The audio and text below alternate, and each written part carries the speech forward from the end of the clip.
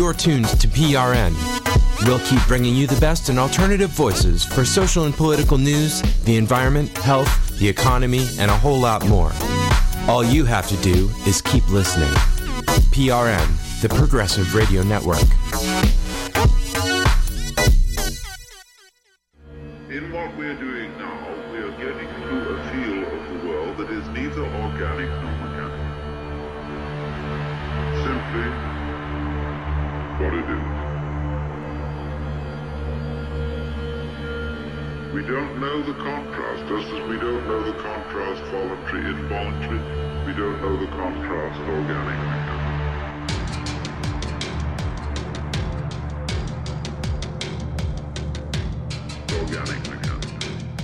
All right, folks, welcome back. Meditations and Molotovs. I am your host, Vince Emanuele. You are listening to the Progressive Radio Network, where you can find us here every Monday at 2 p.m. Eastern Time, 11 a.m. on the West Coast. So according to social media today, I promised folks that we would talk about the Khan family, recently made famous during their performance at the DNC in Philadelphia.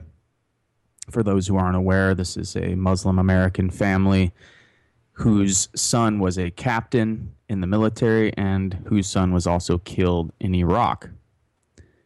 We're going to talk about Muslim Americans, Muslim and veteran identities, particularly within the context of the War on Terror. We will also be talking about lesser evil voting, Jill Stein and the Green Party, a Green Party that on many levels simply doesn't exist. And I say this as someone who has spent the last 10 years of my life organizing on the left and working with organizers and leftists. We'll also be talking about lead poisoning in East Chicago, Indiana, uprisings in Naples, Italy, and the world's disappearing water aquifers. We're not going to go in the order that I just mentioned, though, because that would be unlike the program to do it that way. So let's start with an article I actually found today from the New York Times. Alicia Parlapiano and Adam Pierce wrote this article. It's called "Only 9% of America Chose Trump and Clinton as their nominee."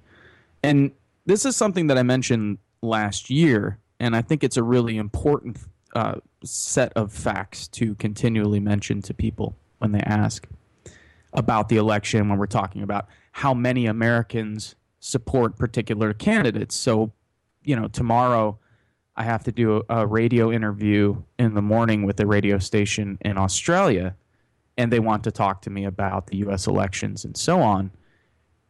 In part, I'm sure what I'm going to get asked is about the amount of people who actually support Trump or Clinton. So the charge from my friends living in Latin America, Australia, Europe, so on, is you dumbass Americans continue to pick these terrible candidates that then run the American empire and that then help destroy the global economy, help destroy the environment, help destroy people's lives around the world with their wars and their drone strikes and their economic collapses and Ponzi schemes and so on. Okay, on one level, I can understand. People are upset. My friends overseas are upset. They want more from us. And that's understandable. But we have to remember, so according to this article, the United States is home to 324 million people. 103 million of them are children, non-citizens, or ineligible felons, and they do not have a right to vote. So let's back up and say that one more time. The United States is home to 324 million people. Between children, non-citizens, or ineligible felons that do not have the right to vote, 103 million out of those 324 million, so almost a third of our population, simply can't vote. Another 88 million eligible adults do not vote at all, even in general elections. So about 90 million people simply don't vote. They won't vote in the primaries, and they won't vote in the general election. An additional 73 million people did not vote in the primaries this year, but will most likely cast a vote in the general election. So let me say that again. 324 million people in the United States, about a third, so a little less than a third, 103 million of them are either children, non-citizens, or ineligible felons who cannot vote. So that's about a third. Out of the remaining two-thirds, so out of the remaining, say, 220 million people, 88 million of them don't vote at all in primaries or general elections. 73 million will vote in the primaries. Who won't vote in the primaries, but will vote in the general election. And the remaining 60 million people, these are the 60 million people who are, let's say, even quasi into politics. So out of the 60 million people, out of the 324 million people that live in the United States, 60 million of them actually vote in the primaries and the general election. About 30 million vote for Republicans, and about 30 million people vote for Democrats. But half of the primary voters chose other candidates. Just 14% of eligible adults, or 9% of the whole nation, voted for either Mr. Donald Trump or Hillary Clinton. Let me say that again. Half of the primary voters out of the 60 million, 30 million on the Democratic side and about 30 million on the Republican side, half of those primary voters wanted a candidate other than Clinton or Trump. And just 14% of eligible adults and 9% of the entire nation has voted for either Donald Trump or Hillary Clinton. And that's something we have to keep in mind. And this is something I will constantly remind my friends overseas. Many of them are going to ask, why don't, this is interesting. And I don't know if there's studies out there. If there are studies, people should send them to me. You can find my email pretty easily online. I leave it at the end, or I believe at the end of my bio on almost all of the articles that I write. So you can find my email online. Send me studies or surveys or polling data of the 88 million eligible adults who do not vote at all, even in general elections. This group of people I'm actually very interested to learn about. I'm interested to learn about the demographics, number one, who makes up this group of 88 million eligible adults who don't vote at all. Because that group is bigger than the 73 million who don't vote in primaries but will vote in the general election.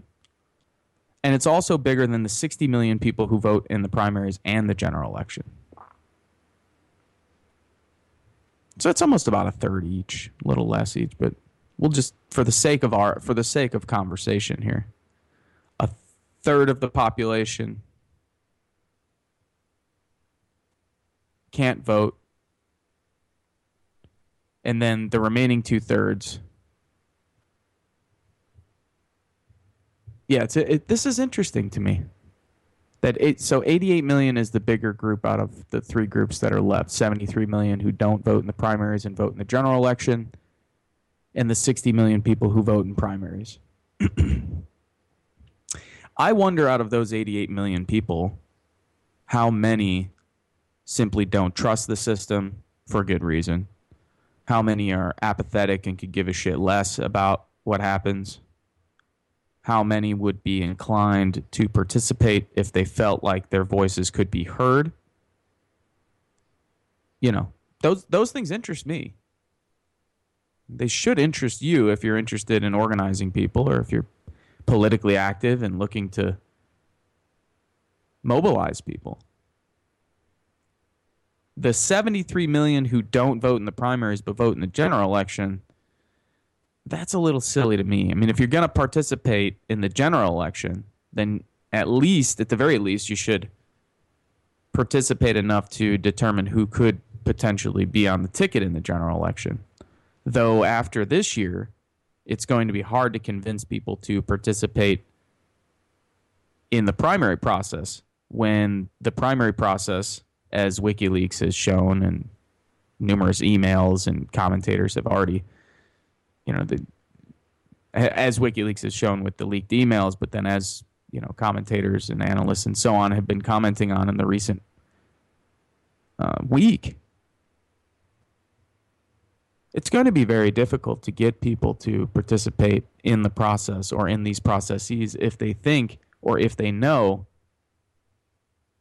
that those processes are inherently corrupt and undemocratic. I mean, you should know that anyway. This is part of the naivety of the American population that we have to get beyond. People should know that anyway.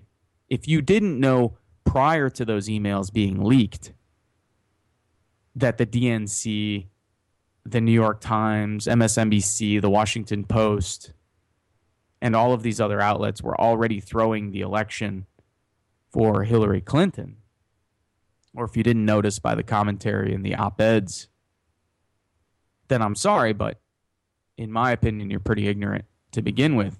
These are things that we have to understand as activists, as citizens, as human beings. It's your job, it's our job to constantly be critical. It's not our job to listen to what people on TV or writers in newspapers and magazines or radio commentators and journalists have to say. It's our job to take that information, process it, critique it, check it, come up with our own ideas, and come back to the table with a decent, not only understanding of what's happening, but an idea of what you would like to see happen. That's something, I think this is something we should think about when we think about organizing people in the future following this election cycle. Some groups, like my friend Roberto and Byron in the 25th Ward in Chicago, in the Pilsen neighborhood, have already started the 25th Ward IPO, Independent Political Organization, and I think that's a model that on a local level, people in urban environments could replicate with some success. So moving on to lesser evil voting, I don't know what his name is, John Hale, and Noam Chomsky released an article called An 8-Point Brief for Lesser Evil Voting. Preamble. Among the elements of the weak form of democracy enshrined in the Constitution, presidential elections continue to pose a dilemma for the left, in that any form of participation or non-participation appears to impose a significant cost on our capacity to develop a serious opposition to the corporate agenda served by establishment politicians.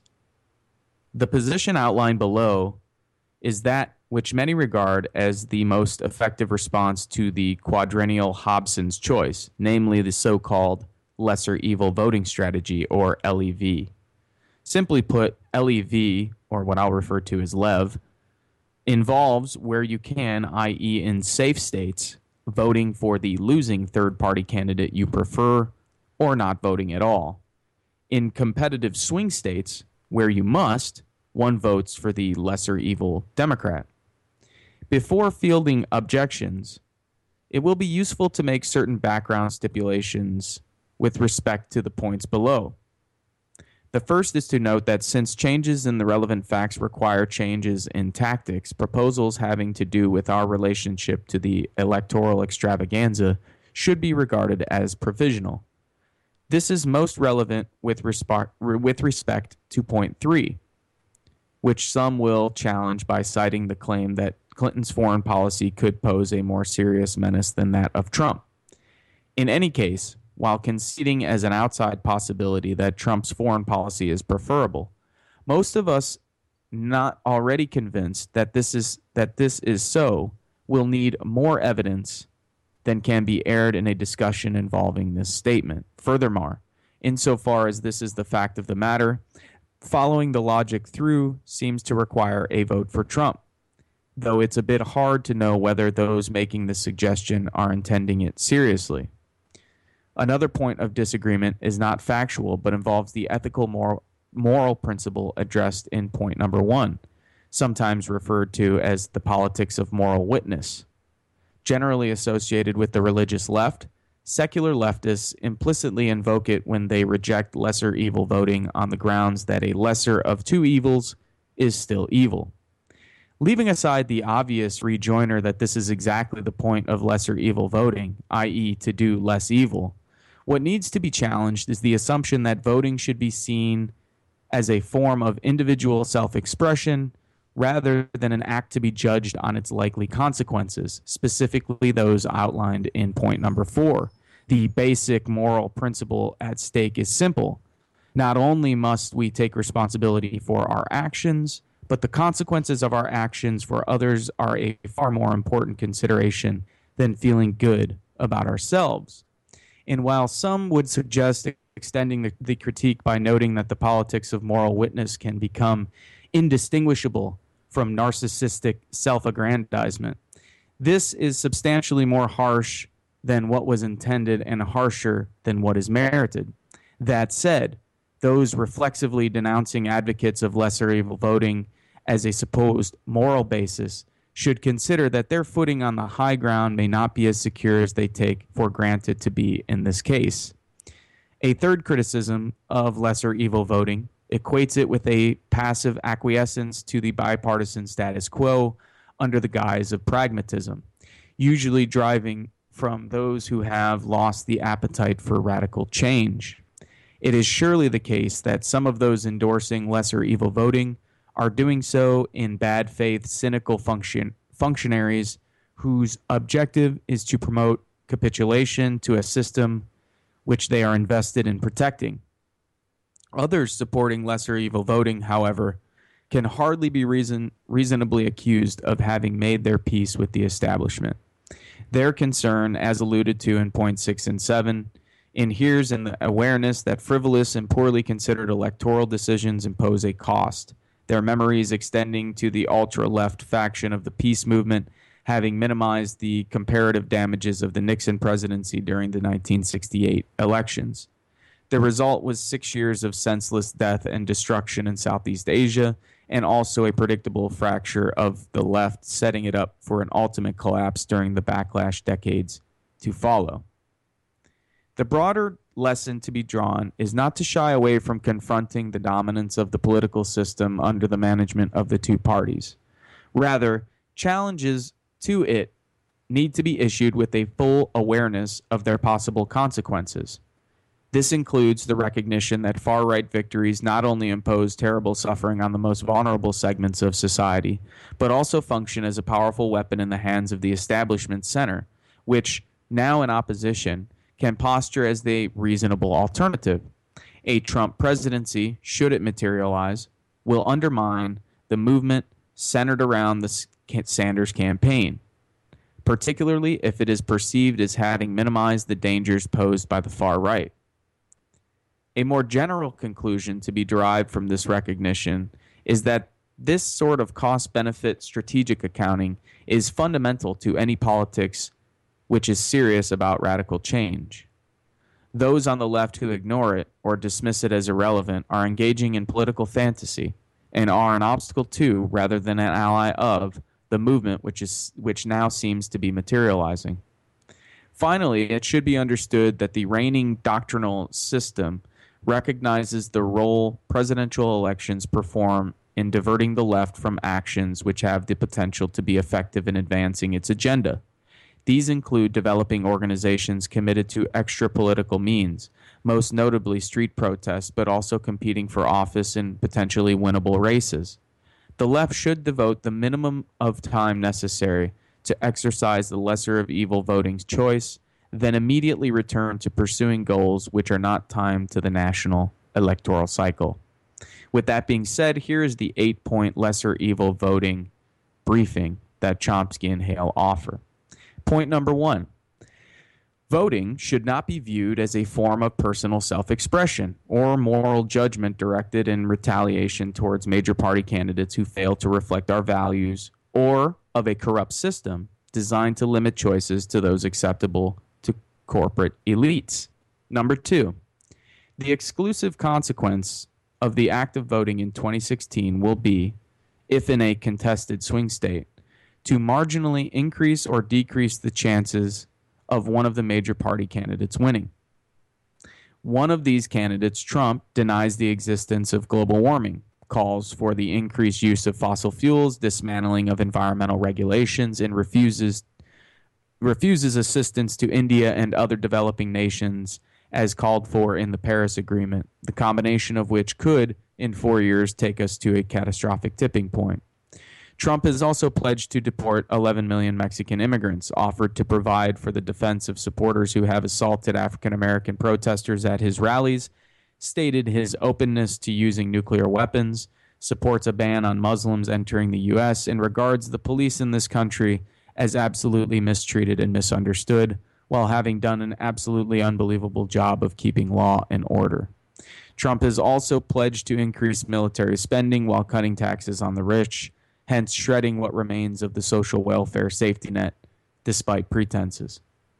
Point number 4, the suffering which these and other similarly extremist policies and attitudes will impose on marginalized and already oppressed populations has a high probability of being significantly greater than that which will result from a Clinton presidency. Point 5 is that point 4 should constitute sufficient basis to voting for Clinton, where a vote is potentially consequential, namely in a contested swing state. Number 6, however, the left should also recognize that should Trump win based on its failure to support Clinton, it will repeatedly face the accusation, based in fact, that it lacks concern for those sure to be most victimized by a Trump administration. Number 7, often this charge will emanate from establishment operatives who will use it in a bad faith justification for defeating challenges to corporate hegemony, either in the Democratic Party or outside of it. They will ensure that it will be widely circulated in mainstream media channels, with the result that many of those who would otherwise be sympathetic to a left challenge will find it convincing reason to maintain their ties with the political establishment rather than breaking with it, as they must. Point number 8, the conclusion. By dismissing a lesser evil voting electoral logic and thereby increasing the potential for Clinton's defeat, the left will undermine what should be at the core of what it claims to be attempting to achieve. And again, as I've pointed out a million times in the past, and as I talked about a lot during last week's program, we have to stop with this. This is a big reason why no one pays attention to the left. So I watched an interview with the socialist city councilman from Seattle, Sawant, and another woman, I'm forgetting her name. I think she's a writer for the New Yorker or for New York Magazine. I can't remember which. Nonetheless, a good debate. There wasn't really much to debate. And the debate was essentially, who are you going to vote for? And again, this is one of the least important things you're going to do. It's going to take 5 minutes of your day. You're going to go in, you're going to cast your vote, and that's it. It becomes important, of course, if you live in a swing state. It becomes very important. And again, for people who pay attention, so for people who are engaged, for those 60 million Americans who are voting in the primaries and voting in the general election, and for the other 70-something million that will show up in the general election but who haven't participated in the primaries, those people who will show up and vote, 95% of whom, maybe this election will be 90%, let's say 90 to 95% of whom absolutely agree that there's a difference between Trump and Clinton. Absolutely agree. and for people who are interested in organizing. And as was mentioned in the article, and as I will mention, I mean, my friends who are like Roberto and Byron, who live in a predominantly Latino ward in Chicago, those communities are very clear. So we talk about this identity politics that people play. But there's also a reality in listening to people who come from different communities, and particularly if you're a white person living in the suburbs, which is where most of Jill Stein's supporters live, which is where a lot of Bernie Sanders supporters live. And none of this is a coincidence, by the way. Major racial and class divisions on the left and within progressive, so-called progressive or liberal circles. The vast majority of people in black and brown communities are going to vote for Clinton. And they're going to vote for Clinton because they understand, unlike our extremely privileged friends who live in the suburbs, that a vote for Donald Trump is absolutely catastrophic. And as I mentioned last week,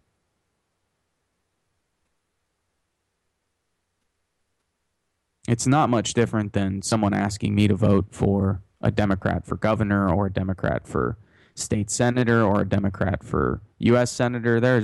You can't find me a Democrat in the state of Indiana that I think has interesting politics. But I'm more than willing to vote for the Democrats. Why? Because I'm not insane. I'm not only not insane, but I'm also interested in building more radical movements in the future. And I don't think more radical movements are going to come when we're constantly reacting to Trump and Pence's neo-fascist, sort of Christo-fascist policies with the religious right and fringe nuts running the show and in very powerful and influential positions in society. It's not going to happen. I think we don't have to look back far to talk about this. Again, I've mentioned in the past, I think the more interesting movements have taken place under Obama and the Democrats. You look at the movements that took place under Johnson, I think they're more interesting than the movements that are happening under Nixon. If you look at the movements that were happening under Carter, I think they're more interesting than the social movements and political movements that were taking place under Reagan. And you can go down the list. I think what happened under the Clinton administration, culminating in the battle for Seattle at the end of the decade, at WTO protests and so on, to me was much more interesting than anything that happened under HW's years. And when I became involved with politics and social movements and so on, it was under the Bush years. And looking back, I don't think a lot of what we were doing back then was particularly interesting. In many ways, we were the reactionaries, reacting to reactionaries. And that's what it seemed like. I think a lot of people would agree with me. There's a lot of people in the street, but they were primarily anti-Bush supporters. That's primarily what they did. I mean, they weren't really, these weren't principled activists. These weren't principled activists who were like, hey, we're going to oppose war no matter what. We're going to, regardless of who's in office, we're going to stand up for human rights. We're going to oppose torture. We're going to oppose surveillance and spying. If the hundreds of thousands and millions of people who are in the street under the Bush years were in any way, shape, or form principled about their politics, they would have been vocal and visible over the last 8 years. But they haven't been. They've been MIA. And that, again, is why people don't pay attention to a lot of the left and progressives and liberals and so on. When Trump gets in office, if or when Trump gets into office, there will be more people and more people mobilized and more people in the street than anyone has seen in a generation, and potentially even more than were in the streets, say, during the 60s, early 70s. I promise you that. That's going to happen. But that doesn't mean that those movements will automatically be coming up with really serious and vibrant alternatives to the status quo. Trump and Pence will be doing, like Bush and Cheney, something completely off the rails every week, we'll be responding to it. Instead of, say, under the Obama years, which a lot of people, in my opinion, I think, have had, a really successful time organizing in some ways. And some of the more interesting social movements have popped up during that time. Black Lives Matter, the union movement, in a lot of ways, particularly the rank and file movement, even the Bernie Sanders campaign, I think, can be attributed to this particular neoliberal context. The Occupy movement, we can keep going down the list. There's a lot of, to me, way more interesting things that have happened in the last 8 years than happened under Bush. Under Bush, massive mobilizations, sure. But what did that culminate in? That culminated in the 2006 Democrats taking the House and the Senate and then refusing to defund the war. And unfortunately, I think that's what will happen if Trump gets into office. So my suggestion would be that Trump gets into office. My prediction would be that if or when Trump gets into office, you'll see 4 years of massive mobilizations and protests if he's not impeached before then for doing something crazy. And then you'll see the Democrats, because they have the party's infrastructure, because they have now, and this is where I think there's a legitimate critique of the Bernie Sanders campaign, where Bernie Sanders will bring millions and millions of people under the Democratic tent. And as much as they're upset and discontented now, if there's not an effective left, if there's not a left wing that has a viable alternative for them, and that's not the Green Party, I can promise you that, they will either go home and they'll stop being politically active, or they will fall under the tent of the Democratic Party. That's without question. So this is why, of course, it's so important for the left to actually be organized and to have its shit together. And having these goofy arguments about Trump and Clinton and how it doesn't matter and so on, and telling people to vote for Jill Stein. And I think people have to understand, to at least be honest with people. If you're going to tell people to vote for Jill Stein, then at least be honest with them and tell them that if no one gets the required 270 electoral votes to win, that the House of Representatives will choose the president. And we all know who controls the House of Representatives. So let's, at least be honest.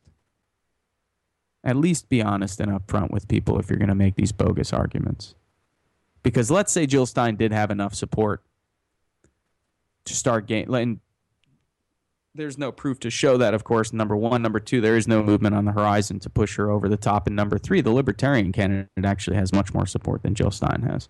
Libertarian Party, libertarian politics have always been much more organized and stronger in the United States and more well-funded than the left.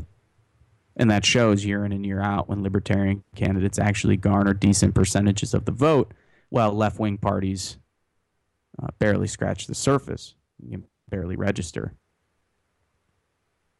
Okay, so does that mean that we should be completely discouraged and so on? No, it's just to recognize this is what will happen, because it's happened before and it will happen again. And I think people have to at least be honest with those that they're encouraging to vote for the Green Party. Now, would it be nice if the Green Party garnered a decent percentage of the votes in states that didn't matter? I agree. I think it would. I think it would be great to have these different parties involved in the debates. They should be on every single ballot in every single state. Undoubtedly. No one's arguing differently there. I simply don't know what people think they're going to achieve by voting for Stein in swing states or by encouraging people to not vote for Clinton. And I can't see much objectionable about what Chomsky and Hale have to say. Logically, I don't see how you can argue otherwise. But anyway, enough with that. Enough with that. Because at the end of the day, again, here's the most important point, folks. Here's the most important point of what I'm saying today. we have more important work to do. We have much more important work to do to build upon the previous social movements that have been out there, activists, organizers who've been in the streets struggling, the people who have been organizing with the Bernie Sanders campaign. We have to build upon the fact that millions of people in the United States showed up to vote for a democratic socialist. We have to build on that. And I think the only way to do that is to treat each other with some respect. So, as someone who's encouraging people to vote for Clinton in swing states, and though I don't live in a swing state, so it's easy for me to just show up and write in Jill Stein or not vote for the president or whatever, in other states, I think it's important. Nonetheless, I'm not going to really attack anyone unless people start speaking like goofballs. I mean, when someone comes up to me and they tell me you're a sellout or you're this or you're that, well, then number one, not only is no one going to listen to you, and number two, no one should listen to you, and number three, you open yourself up to many attacks. This isn't an indictment on someone's character, whether or not they vote for Clinton or Stein or whatever. This is a matter of tactics. People need to take all of these emotions out of this politics. And this is one of the biggest problems I've seen in the last 10 years. I remember when I was 22 and I first got involved and started doing anti-war work. Of course, people were emotional, but people were overly emotional. And those sort of hyper emotions dictated, I think, in very unproductive ways, what we did as a movement and as organizations and campaigns and so on. And we let those emotions take over. And you can see it now with the Bernie supporters. I mean, this is absurd. I mean, the fact that millions of people in this country, or at least hundreds of thousands of people who supported Bernie Sanders, actually thought that this guy had a shot 3 months ago, 4 months ago. I mean, I can see up until March, I could see. But, this worries me beyond the election. This worries me about human psychology.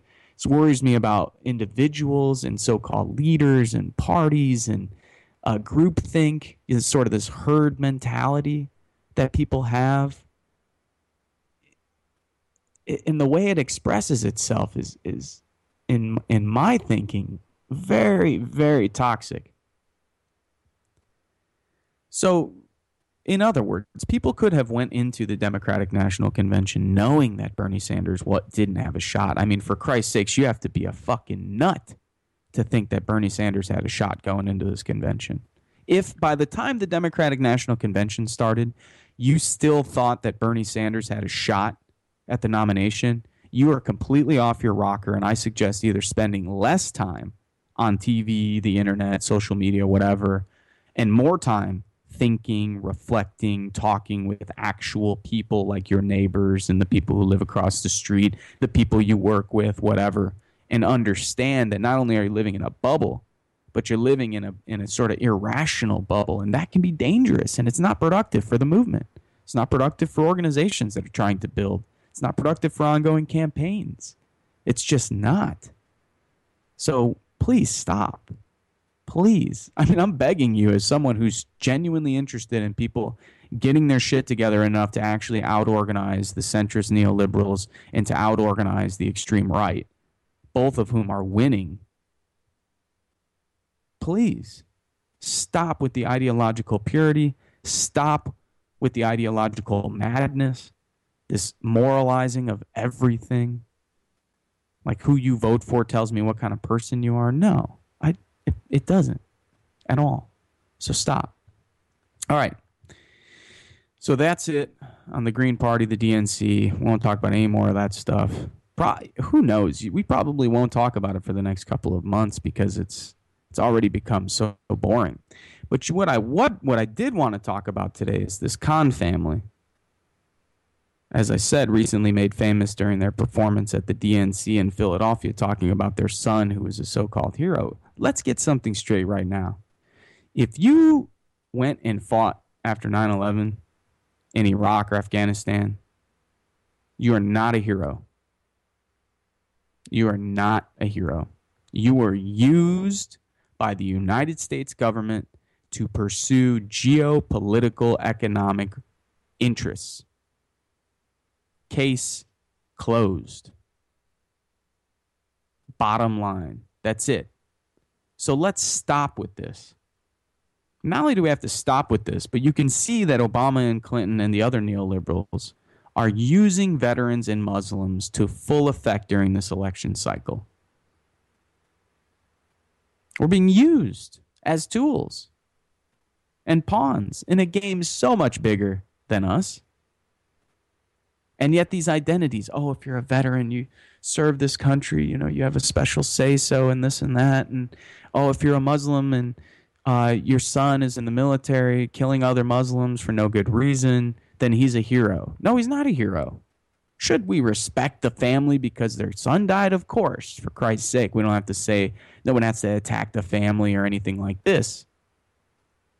But these people are being used. Whether or not they know they're being used is a different question, but that doesn't hide the fact that they are. That doesn't negate the fact that they are being used.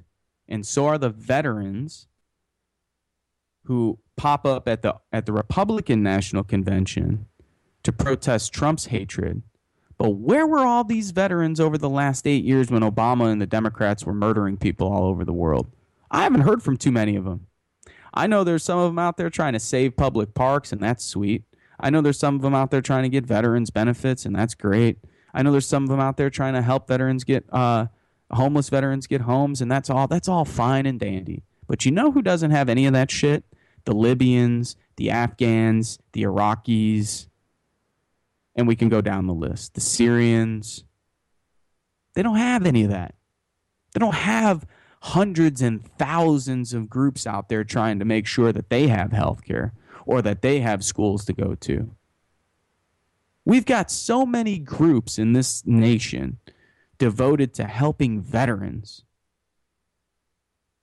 that if you at one time had decent politics, or if you still have decent politics, and you found yourself protesting Trump or talking crap about Trump or, criticizing everything Donald Trump does, but you haven't had time to criticize Clinton and Obama's foreign policy over the last 8 years, I have no respect for you. No one's going to listen to you. And if you're wondering why your groups continue to dwindle, if you're wondering why your groups continue to lose power, if you're wondering why very few people pay attention to what you're doing, that's why. Namely, because you're unprincipled. People, if there's one thing I've learned over the years, it's that people will respect people who are principled. Now, whether or not they agree with those positions, with those principled positions, is another matter. But most people will actually respect you if you remain principled in your politics. So no one can come to me and say, Vince, where were you for the last 8 years? No, unfortunately, I'm part of a very small group of commentators, writers, analysts, activists in the United States who has openly and routinely and regularly criticized the Democrats and Obama and has held their feet to the fire as much as I can with my limited influence for their crazy and murderous foreign policy decisions. There's not too many people out there who have. Well, Obama has gotten a huge pass on his disastrous foreign policy. He has gotten a big pass. Clinton isn't going to be so lucky if or when she takes office. But they're using these veteran identities and these Muslim identities to say, oh, as a Muslim American, I believe in the Constitution and I came here for freedom and this is the greatest country in the world. You see, folks, immigrants in many contexts, but particularly in the so-called multicultural liberal context, are used par excellence. This is the definition of this identity politics par excellence right now. This Khan family as Muslim Americans who have a son who is a veteran who was killed in Iraq. It's perfect. And this is how smart the neoliberals are. This is how smart Clinton and them are. They understand how this works. They understand that they can simultaneously feed into this nationalism, but it doesn't have to be so rabid and it doesn't have to be as unhinged as Trump's version. But they still feed into this narrative This idea that the United States is exceptional. This idea that the United States is the only place on the planet where the Khan family could come and live in safety. And this idea that veterans are heroes. I'm sorry, folks, but again, you can't be a hero if you're fighting for the most destructive force on the face of the planet, to paraphrase Dr. Martin Luther King Jr. You can't. No one who fought in Vietnam is a hero. No one who helped destroy various countries throughout Latin America, whether that be in the CIA, the State Department, the Department of Defense, the military, or so on, is a hero. You were a pawn.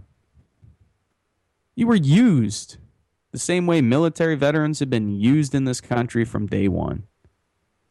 So snap out of it. The sooner you come to that realization, the better off you'll be. Better off this country will be. But we have to reject this idea that veterans and Muslim American immigrants hold a special place in society. They don't at all. In fact, they're going to be used to reinforce the very worst of American society. And we'll see how that plays out in the future. I wanted to also mention lead poisoning in East Chicago. People pay attention. I would say one of the best Facebook pages to go to, social media pages, would be Thomas Frank. I say check out his work, check out his comments, and he'll post events and so on. There's an article today in Northwest Indiana Times, relocation, contaminated soil, worries EC residents. So we're talking about thousands of people being evacuated and permanently moved from the West Calumet housing project, or the housing complex. Unbelievable. Of course, another community, more citizens, black and brown, being not only pushed to the margins, but being poisoned day in and day out. The city, the EPA, and the corporations and the steel mills and the manufacturing plants that, of course, are responsible for this could care less. So check out this article, Relocation, Contaminated Soil Worries EC Residents, and also get on social media and check out Thomas Frank's articles and links to events if you're interested in that topic. What else did I promise you we'd talk about today? There are uprisings in Naples, Italy. This is interesting for many reasons. Of course, in the South, this is a nation that has been ravaged by austerity. As we've talked about in previous programs, the PIGS nations, Portugal, Italy, Greece, and Spain, have been disproportionately affected in the post-2008 world, post-financial collapse, in this austerity regime, in this austerity era. This article is from Roar magazine, one of my favorites, an article I've written for, or a magazine I've written for in the past. This article is called Naples Rising, Rebel Youth Movements Buzz in the Old City, written by Jasper Finkendley and Mauro Pinto. So make sure to check this out. It's in Roar magazine, Naples Rising, Rebel Youth Movements Buzz in the Old City. I also promised that I would talk about water aquifers, and I was going to go to this National Geographic article that I pulled up, and now it's telling me that I don't know how I read it earlier, so this is so weird, but I guess this is part of the issue, with free content. So this says that the National Geographic magazine content is only available to subscribing members. I'm obviously not a member. Somehow I read this article earlier. I don't know if you'll be able to go read it. I posted it on my Facebook page, so check it out on the Facebook page. You can just go to Vincent Emanuele on Facebook, send me a friend request, or I think it turns you into a follower, whatever that means. Then you get the post. Nonetheless, yeah, I tried to post it earlier. For some reason, it simply won't come up. But nonetheless, essentially what it's saying is that the vast majority of the world's water aquifers are running out. So, not to add this to your list of positive news. Oh goodness. Yeah, to list this to your I'm sure everyone is, you get so many articles like this anymore. Let's see here. There's a part now, it's coming up.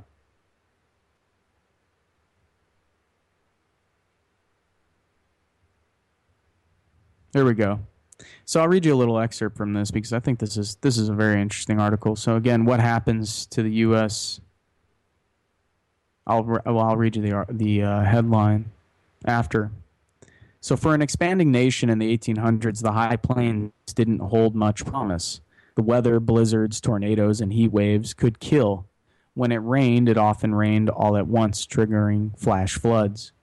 By 1820, the territories that became Nebraska, Kansas, and Oklahoma had been condemned on maps as the Great American Desert. But the cruelest assessment came from the diarist of the U.S. Army Survey Expedition. Quote, "We do not hesitate in giving the opinion that it is almost wholly unfit for cultivation, and of course uninhabitable by a people depending on agriculture for their subsistence." Homesteaders moved west anyway, lured by cheap land and railroad promotional schemes that played down climactic shortcomings. New arrivals in Plainview, Texas, stepped out of the train depot and gazed upon sailboats on Lake Plainview. The lake lasted 5 years until the pump broke on the well that kept it full. The great plow-up followed as sodbusters converted grassland into wheat fields and put their faith in the mistaken theory that rain follows the plow. One of the misconceptions about the Dust Bowl is that it could have been prevented if farmers had known what lay beneath their feet. They did. Most farms had shallow wells with windmill-driven pumps.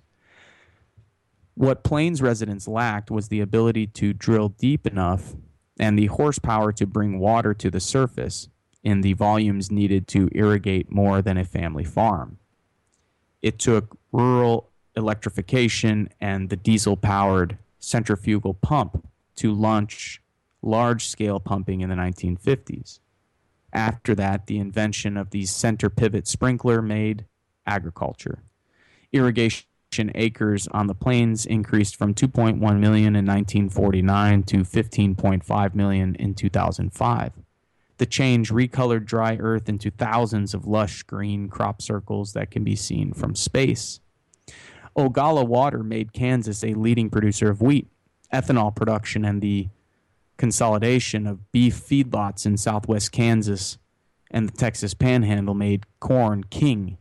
The world's largest contiguous cotton-producing land surrounds Lubbock thanks to Ogallala water. Large-scale hog processing plants and dairies moved into Kansas, Oklahoma, and Texas. Cheese factories followed the dairies. One of North America's largest cheese plants is outside Clovis, New Mexico, on the aquifer's western edge. When I visited, it was undergoing a $140 million expansion to become the world's largest cheese factory. Quote, "People can fairly argue there is too much development," says Nate Jenkins, the assistant manager of the Upper Republican Natural Resources District in Imperial, Nebraska. It was all legally developed, and it's tough to undo. You can't move the clock back. Check out the rest of the article at National Geographic. Again, the title is "What Happens to the U.S. Midwest When the Water's Gone?" The Ogallala Aquifer turned the region into America's breadbasket. Now it and a way of life are being drained away.